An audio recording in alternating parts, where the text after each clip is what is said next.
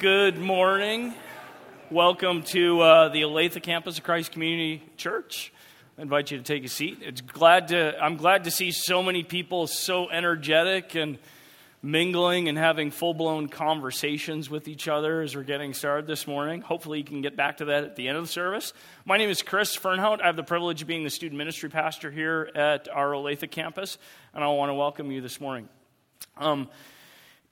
If most of us were to take a few moments and look at our lives and we were to evaluate events and things in our lives, significant moments or dates, things that happened to us, we could probably come up with a sizable list of events or things that we've done or did that we could say define us as people and how other people view us.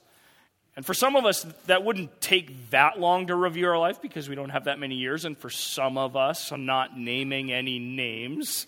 I hear some laughing over there. For some of us, it would take a little bit longer. I turned 40 this past year, so I feel like I've moved from one category to the next where it's starting to take a little longer. Some things I'd probably rather forget. But like you, I've got some things in my life as well that I would probably say are events or things that I did, places I went, people I know, things that happened to me that I would say define my life, have put it on the trajectory that it's on, or that people could look at and say, well, that defines who Chris is. And I'm sure most of us could come up with lists of things like that. You know, maybe for some of you, it's like me, it's a birthday or turning a new age, and kind of, I realized last year I'm in the second half of, turning 40, whatever that means, the second half. I don't know, maybe it's more than a half. Maybe for some of you, I'm saying for all the guys in the room that are married, you can say the pivotal moment in your life is when you met your future spouse, right? That's the moment you were thinking of. Nod your head, right? Yeah, that's it. Absolutely. Maybe it was a birthday. Maybe it was, if you're a student, it was going from one grade to the next and you're making a big jump. Maybe it's a friend that you met, that grade that you got in the class that you're struggling with and you finally felt like you're starting to understand it. We can look at all kinds of things in our lives and say that those are the moments that define us and how people perceive us. And in many, it's no different with Jesus and his ministry. There are many things that happened in Jesus' life and his ministry that not only defined him and his ministry, but defined how people perceived him. And it's interesting, though, Jesus doesn't take some of the things we might think that happened to him and use those as the markers in his life that define his life or how he is perceived. He doesn't say, oh yeah, it was that one miracle or that awesome sermon I taught on that mountain that was really more like a hill, or, it wasn't that debate I won over the Pharisee and he looked silly and everyone started following. It wasn't any of those things. It wasn't even his resurrection. Jesus uses a meal to define who he was and how he would be perceived for centuries afterwards. And I know for some of us who love to eat and love our food, that should come as good news. Jesus uses a meal to define who he is, his ministry, and how he would be perceived. But it's not just any meal. It's a meal that defined the nation of Israel for their history up until this point. It's the Passover meal. And I know that the Passover, which we as Christians or Christ followers, we now call communion, it's not any meal for you either, is it? Maybe for some of you, you walk in here and you see that we're set up for communion, you're like, oh boy, this again. It is a bit mysterious, isn't it? We look at it and it is a little weird. What does it all mean? Why do we eat bread and dip it in juice in the middle of the church service? I remember as a kid, the church that I grew up in, we had pews and everyone sat in the row, and then the elders would take the plates and it was real solemn, and they passed them down the aisle. And they're like these big shiny gold plates with the bread in it. The kind where as a kid I almost felt bad for touching the plate because my fingerprints are getting all over it and dirtying it. And then even worse, they sent big plates of, thimbles full of juice down the aisles. And it was a really nerve-wracking experience, I think, for everyone in the church. He goes, it got to a point, or I knew I had arrived where my dad no longer took the plate and passed it over me to an adult. He passed it to me, and I was like, oh, I'm getting there. But then at the same time, I realized, oh man, My hands are sweaty. What if I drop the plate? Oh no, I don't want to shake it. And you could hear, if you shook it, you could hear the glasses rattle. Because we had real glasses in ours too, so they would make all kinds of noise. I was terrified I was going to make a fool of myself and pour the whole tray in my lap. So I'd always pray that there's someone sitting right next to me so I could just do the pivot, turn, and get rid of it as quick as possible, right? We don't do that here. We try and make it a little easier. But it can still be a bit of a nerve-wracking experience, can it? You come up to the table, you come up to the server, and you're thought, who do I go in a group with? How big is too big of a group? 4's okay, but too small? Is it 6? 8's clearly too many. And then you're like, oh man, I dipped my bread in the juice and I left a floater. Ugh. Because there's nothing worse than soggy bread in the grape juice, right? And then you're standing waiting in line and you're like, did that dude just dip his finger in the juice? I'm just going to go sit down, right? And then if you're a kid, maybe, you're like, it's an interesting experience too, because you're like, oh, cool, I get to do this. They ran out of donut holes. I really want that big piece of bread because that just might tie me over till the end of the service. And if you're a parent too, it's a bit interesting.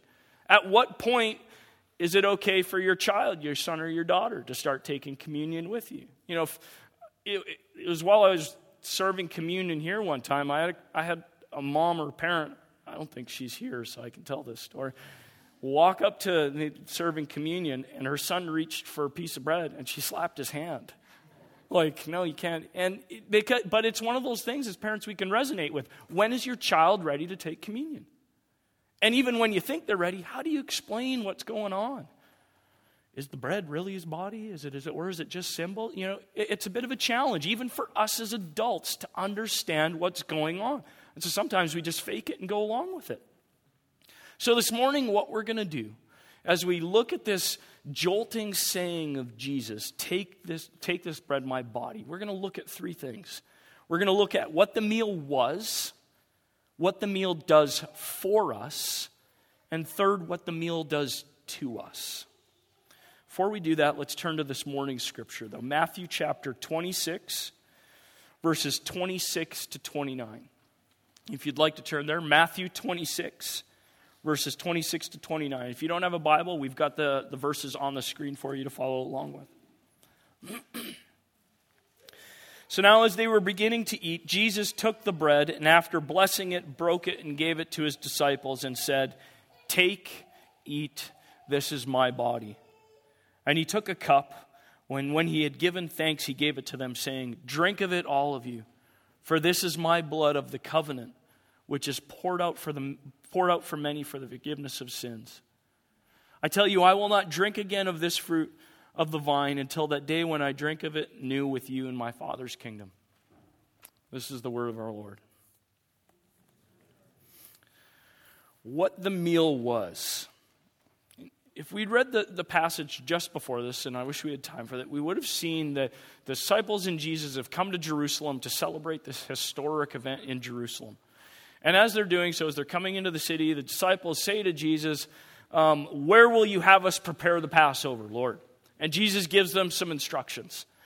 And so the disciples go and they prepare for the Passover. And it's in this midst of events that we find the disciples and Jesus are gathered in an upper room to celebrate the historical celebration that Israel celebrated every year that marked the history of Israel becoming a nation and as the people of God. And they celebrated this Passover feast. So there's a very real sense that the Passover feast that the disciples and Jesus were gathering to celebrate was a historic meal. It had history. 3,500 years ago, give or take a couple of years, Israel was a nation with nothing more than a promise.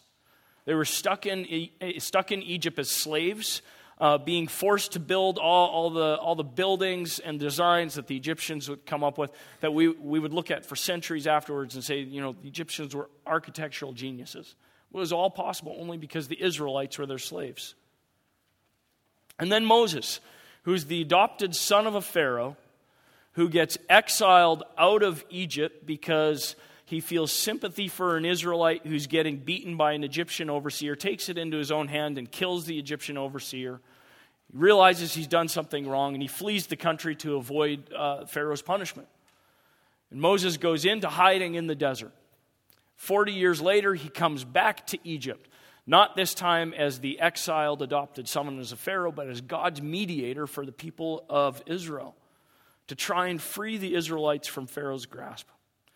Moses somehow gets an audience with Pharaoh, probably because of the way they used to be related, and he says to Pharaoh, hey, God says, let my people go. And Pharaoh says, that's not going to work. We still got some work to do. And Moses says, okay, well, God says a plague's coming. And Pharaoh says, bring it. And the plague comes. And then the next day, Moses comes before Pharaoh and says, God says, let my people go. And the Pharaoh says, that plague wasn't so bad. We'll take some more. And they keep going back and forth. 10 times, Moses comes before Pharaoh and says, God says, let my people go. Pharaoh says, I don't think so. You're nice free labor. And the final one, the 10th plague, Moses says, okay, fine. Now you're really going to get it. God is going to send a plague that you will never overcome. But God, ever faithful to Israel and to the people who desire to be obedient to him, gives a way out. He says, if you sacrifice a lamb and you paint the doorpost with the blood of this lamb, on this night when this plague of the firstborn comes, your house will be passed over. That 10th plague was one where the angel of the Lord was going to come and kill the firstborn of every house that didn't have blood on the doorpost of their home. And so Israel, in desiring to be obedient to God and being faithful and wanting the promise that had been given to them so many years before, wanting that to come true, they paint their doorposts with the blood of a sacrificed lamb. And they share a meal together in anticipation of what might happen, the freedom that might come. And their houses are passed over. And that night in Egypt, all over the country, there's much wailing and grief because every house that didn't have the blood on the doorpost lost their firstborn son, Pharaoh included. And at that point, Pharaoh realized just what was going on, and there's no way that he could win this battle. He begs Israel to leave. And he says, don't just leave, take all our gold and silver as well. And it says Israel plundered Egypt. And they were in such a hurry to go with their families and their few possessions and with all this treasure that they didn't even wait for the bread that they were baking for the journey. They didn't even wait for that bread to leaven. They didn't even wait for the yeast and the dough to rise. They took it and went. And that's why when we read in Matthew 26, verse 17, that before the Passover, the Israelites were observing the first day of unleavened bread. It was part of the ritual of celebrating the Passover. It was part of their story. That first Passover was such a defining moment for Israel. Kind of like our Independence Day, but on steroids and with thousands of years of tradition. It was celebrated by Israelites every year, the same day, in the same way. And each year that it was celebrated, the family would come together, a family union, and the eldest person in that family would tell the Passover story so that no person in that house would ever forget the story of God's faithfulness and deliverance through that first Passover. So in a real sense, this meal was also a meal of celebration. It was a historic meal, but a meal of celebration as well. And so it's given that history, 1,500 years later, that the disciples find themselves preparing a meal, for a Passover meal that they would have with Jesus.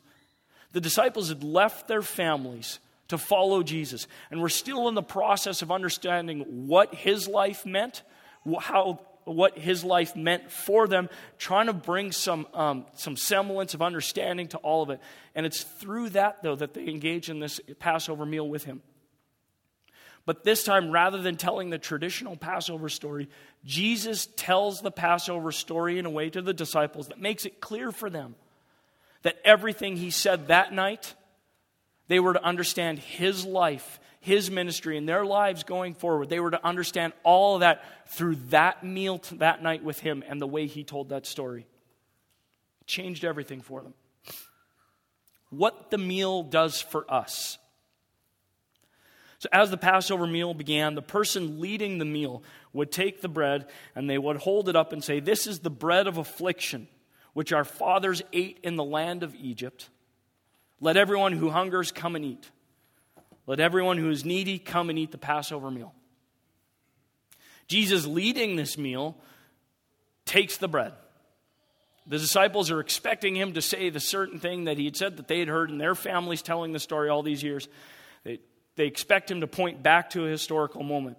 But he invites his disciples instead to understand the Passover, the Exodus, God's promises, God's faithfulness, his coming death, and their life through this one moment. Jesus says, "Take, eat. This is my body." He lifts the cup and says, "Drink of it, all of you, for this is my blood of the covenant, which is poured out for many for the forgiveness of sins." And in doing so and in telling the story this way to his disciples, Jesus is saying that the Passover, that deliverance, all of this waiting for the Messiah to come, everything, all of it, was to be understood through him. Jesus was telling the disciples and he was telling us that he was there not to just save them from Pharaoh, to save them from slavery, not to just save them from sin, but he was to save them from death itself. When we partake of this meal, it reminds us that we are saved and that we need saving. The disciples and the Israelites and we are not saved because we have the right religion, because we can check the boxes on the list of the right beliefs. That's not how we're saved. We are saved because we have been like the doorposts of those houses in Egypt. We, like them, have been painted with the blood of the Lamb, but not by any lamb. The disciples would have seen this meal and they would have said, "Okay, we see the bread and we see the cup, but something's missing. Where's the main course?" In traditional Passover, the main course was lamb's meat from the sacrifice. They would have seen the bread and they would have seen the cup, but not the lamb. And so when Jesus says these words, "Take and eat. Here's the cup, drink it. This is my blood poured out for the covenant," the disciples would have seen that Jesus was the lamb, the final sacrifice. N.T. Wright says, "This meal with all its new Passover associations was Jesus' primary means of enabling his followers not only to understand his death, but to let its freedom work in their lives and in the world. It drew to a head the kingdom actions, not least the feastings, and kingdom teaching of his whole public career. Jesus' death, seen and known in light of this meal, makes sense of it all. This is how the kingdom will come. Through this meal is how the kingdom will come. Through the sacrifice of a lamb and a hasty meal, a ragtag bunch of slaves become a nation that would transform the world.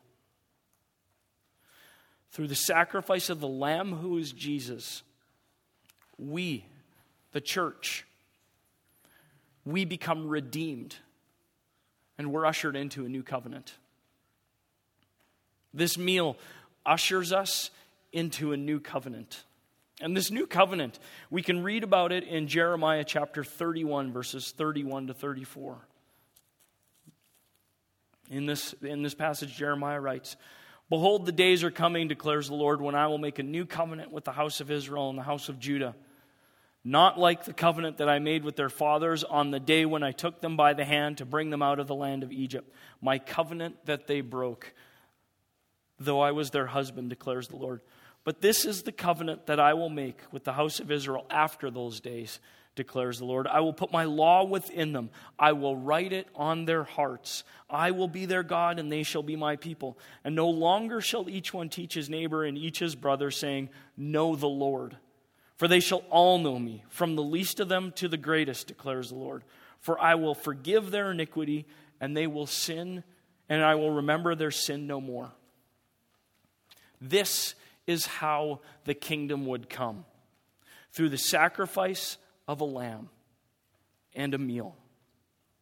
A new covenant is instituted where our sins are forgiven and his law is written on our hearts, and we become transformed from the inside out. What the meal does to us. In remembering Christ's death on a regular basis, we are inviting Christ to continue to do the work, his work in our lives, individually and corporately as a church. When we participate in this meal humbles us. When we participate in remembering Christ's death through the communion meal, we are humbled. When we come to the table and take Christ's body and his blood, we're acknowledging a need that we can't meet on our own. We're acknowledging that we are sinful and we need the salvation that Christ so graciously supplied through his death. This meal isn't about me. It's not about you. It's not about us. It's about Jesus. And when we eat this meal and we reveal to Christ and those of us here around us today, when we reveal that we're sinful and that we're in need of salvation, we're also admitting that we're in no position to judge each other, to judge anybody else who is here this morning, because we all need help. Because this meal is not about me, it's not about you, it's not about us. It's about Jesus. To eat this meal means we're acknowledging a need that we can't meet on our own. A need that, frankly, though, we try and meet all our lives, searching for things that we think can meet it that can't, that will only disappoint us. Eating this meal means that we have a hunger that only one person can fill, one person can meet. Eating this meal means that we are spiritually hungry for Jesus and for Jesus alone. Because this meal is not about you, and it's not about me. It's not about us. It's about Jesus. This meal humbles us. This meal also sustains us. You know, this is not the first time that Jesus taught his disciples to eat him. And it's a bit weird when you think about it. It's become a very familiar phrase for us because we've heard it for years and years in church. Culturally, though, we've taken that phrase and we've turned it into an insult, haven't we? 2,000 years ago, when Jesus was first telling his disciples, though, to consume his body, to eat his flesh, because he was the bread of life, I'm sure would have been a very shocking statement to the disciples. So much so that when they practiced it for the next couple hundred years, though, and they began to believe that in consuming the bread, which was his body, people actually believed that early Christians were cannibals. Early Christians in the 2nd century were actually convicted and arrested for being cannibals. And part of that, though, is because the very real theological discussion the church was having around what actually happens to the bread and to the wine as Christ's body and his blood when people take of it during communion. And over church history, there's been 4 theological views that have contributed to that. And I want to share a couple with them, of what happens when Jesus says, "Take my body, take my blood, eat and drink." There's one tradition predominantly held by the Catholic Church that's called transubstantiation. Big fancy word that means that the bread and the wine, when you eat them, they actually become the body, the flesh, and the blood of Jesus. Literally. Can I get an ew from anyone? It sounds a bit gross. Yeah. Martin Luther taught something called consubstantiation, though, which believes that the bread and the wine stay bread and wine, but by faith are the same thing as Jesus' actual body and blood. So we believe it, and it is so. John Calvin taught that Jesus' presence is in the bread and wine is real, but only in a spiritual sense, and didn't have a fancy name. And another prominent reformer, named Zwingli, taught that the bread and the wine are symbols that represent the body and the blood of Jesus, and he called this memorialism. And the debate has circulated for hundreds of years over which one it is and why and how. The statement of faith by the Evangelical Free Church, though, our church says, the Lord Jesus mandated two ordinances, baptism and the Lord's Supper, or communion, which visibly and tangibly express the gospel. Though they are not the means to salvation, when celebrated by the church in genuine faith, these ordinances confirm and nourish the believer. To nourish us, the bread and the wine, or the juice, the cup, have to be more than just symbols. The elements, the bread and the cup, are a means by which we can experience and understand the grace that Jesus provided through his death and are now available to us through the work of the Holy Spirit. Well, we can talk all we want about the theology of what happens here, but regardless of what you think happens with the bread and the juice when we take them, we cannot forget that Jesus was telling us to take them and eat them. Jesus was asking us, through eating the bread and drinking the cup, to internalize him, to internalize and take in his life into us. His love and his grace, that by eating it and drinking it, we were to take his love and his grace and his life into us so we would be transformed. Jesus also does another thing. He asks us to do it. It's freely offered, but the choice is up to us. He isn't forcing anybody or his disciples to do anything. When Jesus is leading the disciples through the meal, he breaks the bread and then he gives it to them. But the choice of whether to eat was theirs. The word that Jesus uses here for the word take, the Greek word, involves the receiver taking the bread, and not just receiving it though, but making it theirs and owning it. So kids, it's a little bit like a birthday present or a Christmas present that you receive. Anybody looking forward to Christmas? Raise your hand. Yeah, there's some adults with their hands raised, and there's probably a lot more adults that want to raise their hand, but it's a bit like the presents that we're given at Christmas. You look under the tree, it has your name on the gift. Yay, I'm getting a present or two. But is that present actually yours if it just sits under the tree with your name on it the whole time? Is that present yours in February if you've just left it under the tree the whole time? Well, if you've left your tree up till February, that's a whole other issue, right? But to make the gift yours, you have to take the gift and do what with it?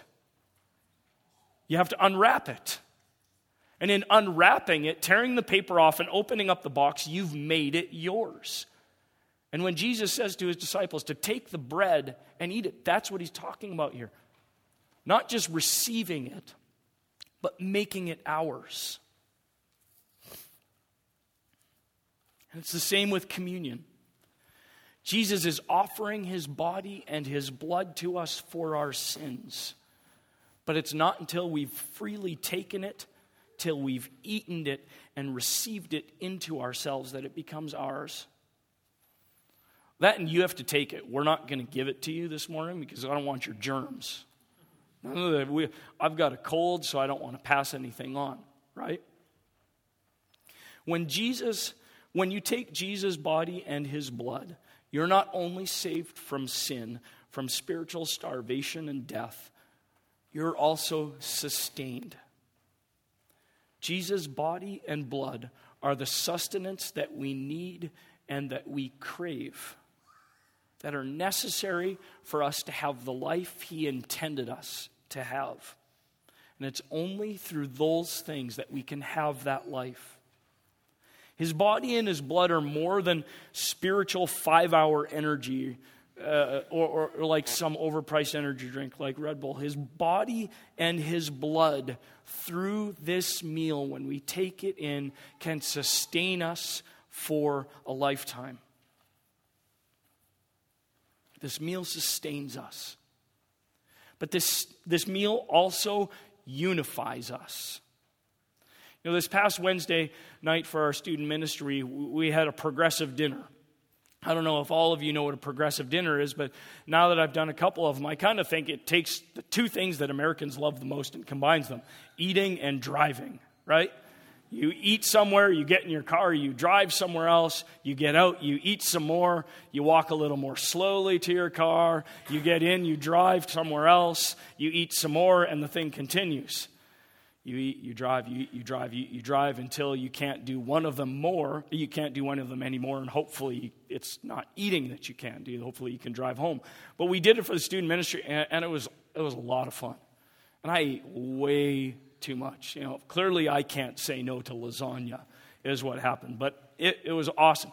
But what was really fun is watching these kids come in and engage in fellowship and conversation together that wouldn't have been possible without the food.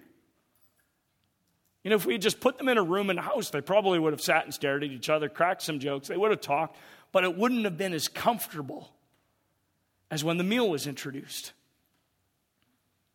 A shared meal is a powerful experience for groups of people, and not just for kids with free food. Maybe you're wondering this morning why we've changed the seating, especially since maybe some of you couldn't find your seat this morning and had to make do somewhere else. I know who you are, right? We did it for a couple reasons, though. First reason, though, is we wanted this table, the communion table, to be the center of everything. We want it to be in the middle of the room, the focus of everything that we did, that we thought, that we said, that we sang this morning.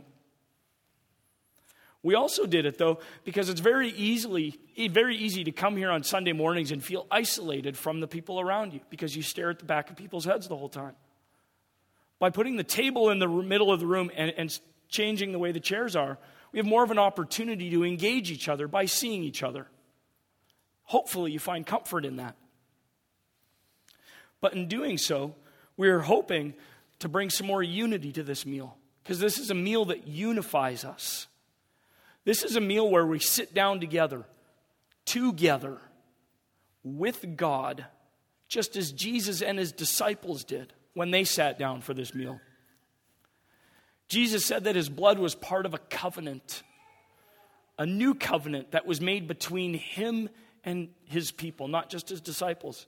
And a covenant is a kind of legal relationship. Two people engage in, and it's a commitment to one another. This meal is a sign and a remembrance and a recommitment to be in a covenant relationship with God and with each other. As we eat the bread, Christ's body, we become one body. But when we take many of us, when we take communion, we love the fact that it's a visible and tangible reminder that regardless of how sinful we are, when we eat of Jesus' body and his blood, that no matter how sinful we are, he'll never turn his back on us, and we take great relief in that.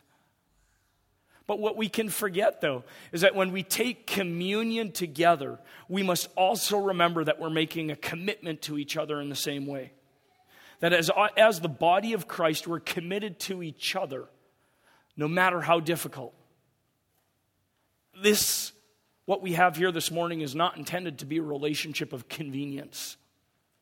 And in taking this meal together this morning, we're making a commitment to each other to keep coming together, to keep serving each other, to keep serving our city and our community together, to keep praying for each other, to keep encouraging each other, and to keep holding each other accountable in our life with Christ.